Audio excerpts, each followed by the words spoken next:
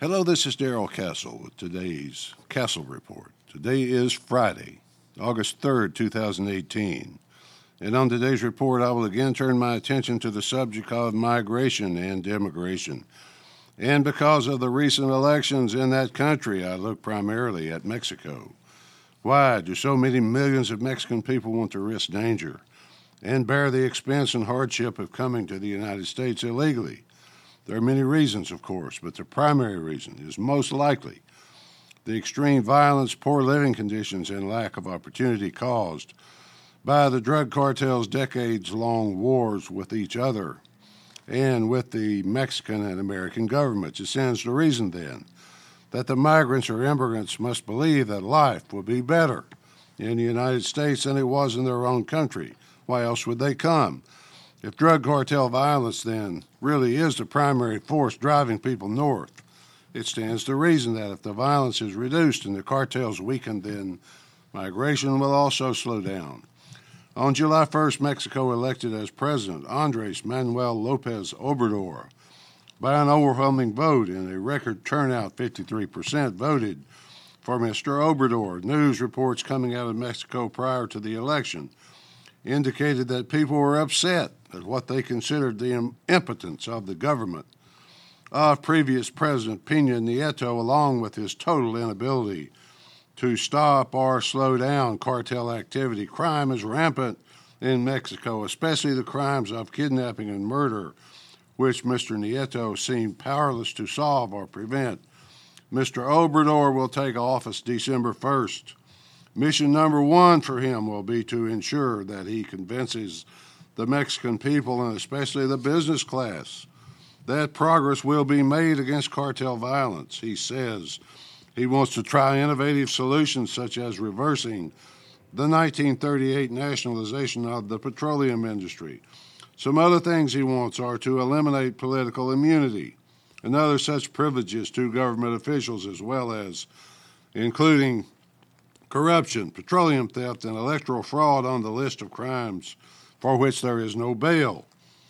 Moving the Mexican Secret Service to the Department of Defense, thus allowing for a less corrupt way of protecting those trying to defeat the cartels, establishing a right to free public education, establishing an avenue of impeachment of the president similar to that in the U.S. Constitution, cutting the VAT tax by 50% in the northern border zone. These things are attacks on corruption and government immunity from that corruption that now chokes Mexico and creates an atmosphere of distrust. By far the biggest task before his government is stopping the cartels and regaining control of the country. He assigned that task to incoming Interior Minister Olga Sanchez Cordero. She says that she has carte blanc authority to try whatever seems necessary to stop the violence, and ending the drug wars is at the top of that list. Ms. Cordero has some very solid opinions about the drug wars and the damage they have caused. Quote, what no one can deny with hard data is that at least in the past 10 years, the Mexican government has been incapable of stopping violence and responding to it with institutional mechanisms, end quote. Ms. Cordero is seriously considering the decriminalization of all drugs as one of her government's prime weapons against the cartels. She believes that making drugs essentially legal would end the black market for production and end the wars between rival cartels. The steady increase in violent crime over the past few decades is directly related to the escalation of the war on drugs both in Mexico and the United States. I'm trying to reason through how legalizing drugs in Mexico would help the United States, since the market for the Mexican drugs is the United States demand. Mexico is now the world leader in the production of fentanyl, which is largely responsible for fueling the opioid epidemic in the United States. Wouldn't it be necessary for the United States to take joint action with Mexico in order to make the plan work? Portugal is usually cited as the poster child for how legalization can reverse the problematic decline of a society. Portugal once had a terrible problem with addiction until all drugs were legalized, and then the rates of addiction fell dramatically. Addiction was not the only thing affected in a positive way in Portugal, however. The rates of violent crime fell, as did the rates of infection, such as HIV, from the use of dirty needles. The police state practices of police authorities are not nearly as much of a problem now as it once was previously. In 2001, Portugal became the first country in the world to legalize drugs, and the numbers suggest that the Portuguese society has been improved as a result. Portugal is one of the very few countries in Europe I have not visited, but I have been told by a friend who visits quite often that it is a beautiful and safe country. I don't know if President Trump bought into all this or not, but he has been very friendly with Mr. Obrador since the election. He tweeted his congratulations and followed up the next day with a friendly phone call. The week after that, 3 U.S. cabinet secretaries, along with senior White House advisor Jared Kushner, went to Mexico City to meet their counterparts and the president-elect. Positive relations ahead for the two countries, maybe, but there is much to be discussed and resolved before real economic advancement for the Mexican people can be made. Time will tell whether or not President Trump has any interest in putting U.S. taxpayer money into rebuilding Mexico, while the Mexican government attempts to deal with the cartels. Mr. Obrador has ambitious plans, though, that's for sure. Plans such as planting 1 million hectares of trees in Mexico's most poverty-stricken states, building 2 new refineries, building a high-speed bullet train and a rail link across the southern part of the country to compete with the Panama Canal. Will President Trump be interested in helping financially with rebuilding Mexico's infrastructure? If he is, under what theory would he rebuild Mexico when America has significant infrastructure problems? I doubt if Mr. Obrador will get much positive response to such requests, but if he does, I suppose it will be under the theory that in the long run it's cost-effective if it reduces migration. Mr. Obrador is pro-NAFTA, as a team negotiating with the old administration to continue.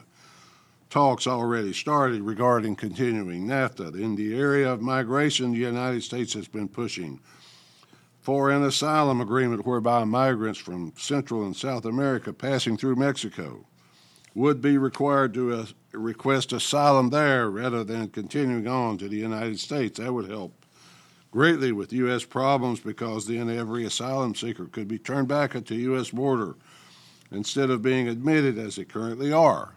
In Europe, the European countries, being overrun by Middle Eastern migrants, have tried to pay tribute by paying billions of dollars to Turkey to stop and hold a few million of them in Turkey and along the Turkish border with Syria. It's easier, I guess, to just pay the tribute than it is to develop the courage and the will to defend your own country. It might even make economic sense, since each migrant supposedly costs the host country $50,000 as soon as he or she crosses the border. Mr. Trump, however, has shown no inclination to pay tribute, and Mexico's new president likewise seems content to just continue using the United States as a safety valve for its problems. Mr. Obrador was mayor of Mexico City before being elected president, so he went from running a city of 18 million people to running a country of 120 million. So we'll see how it works out. Right now, he's being rather adamant that he would like to keep the flow of migrants heading north or even increase the flow. The United States puts its problems in prison or on welfare for life, but Mexico sends them north. Northward migration is a safety valve for Mexico and Central America. Those countries don't have to change because they have no incentive to change. The results of their corruption, incompetence, and failed systems simply head north to America. America welcomes them, according to George W. Bush, to do the jobs Americans won't do, according to the prevailing narrative then. Somehow, a few years ago, Americans decided to just stop working. Young people supposedly won't take jobs anymore, and the middle class is non-existent, so we must have low-wage migrants. That's the story, but it's nonsense, because under a free market system, the jobs should just increase in value until someone accepts them and wants them.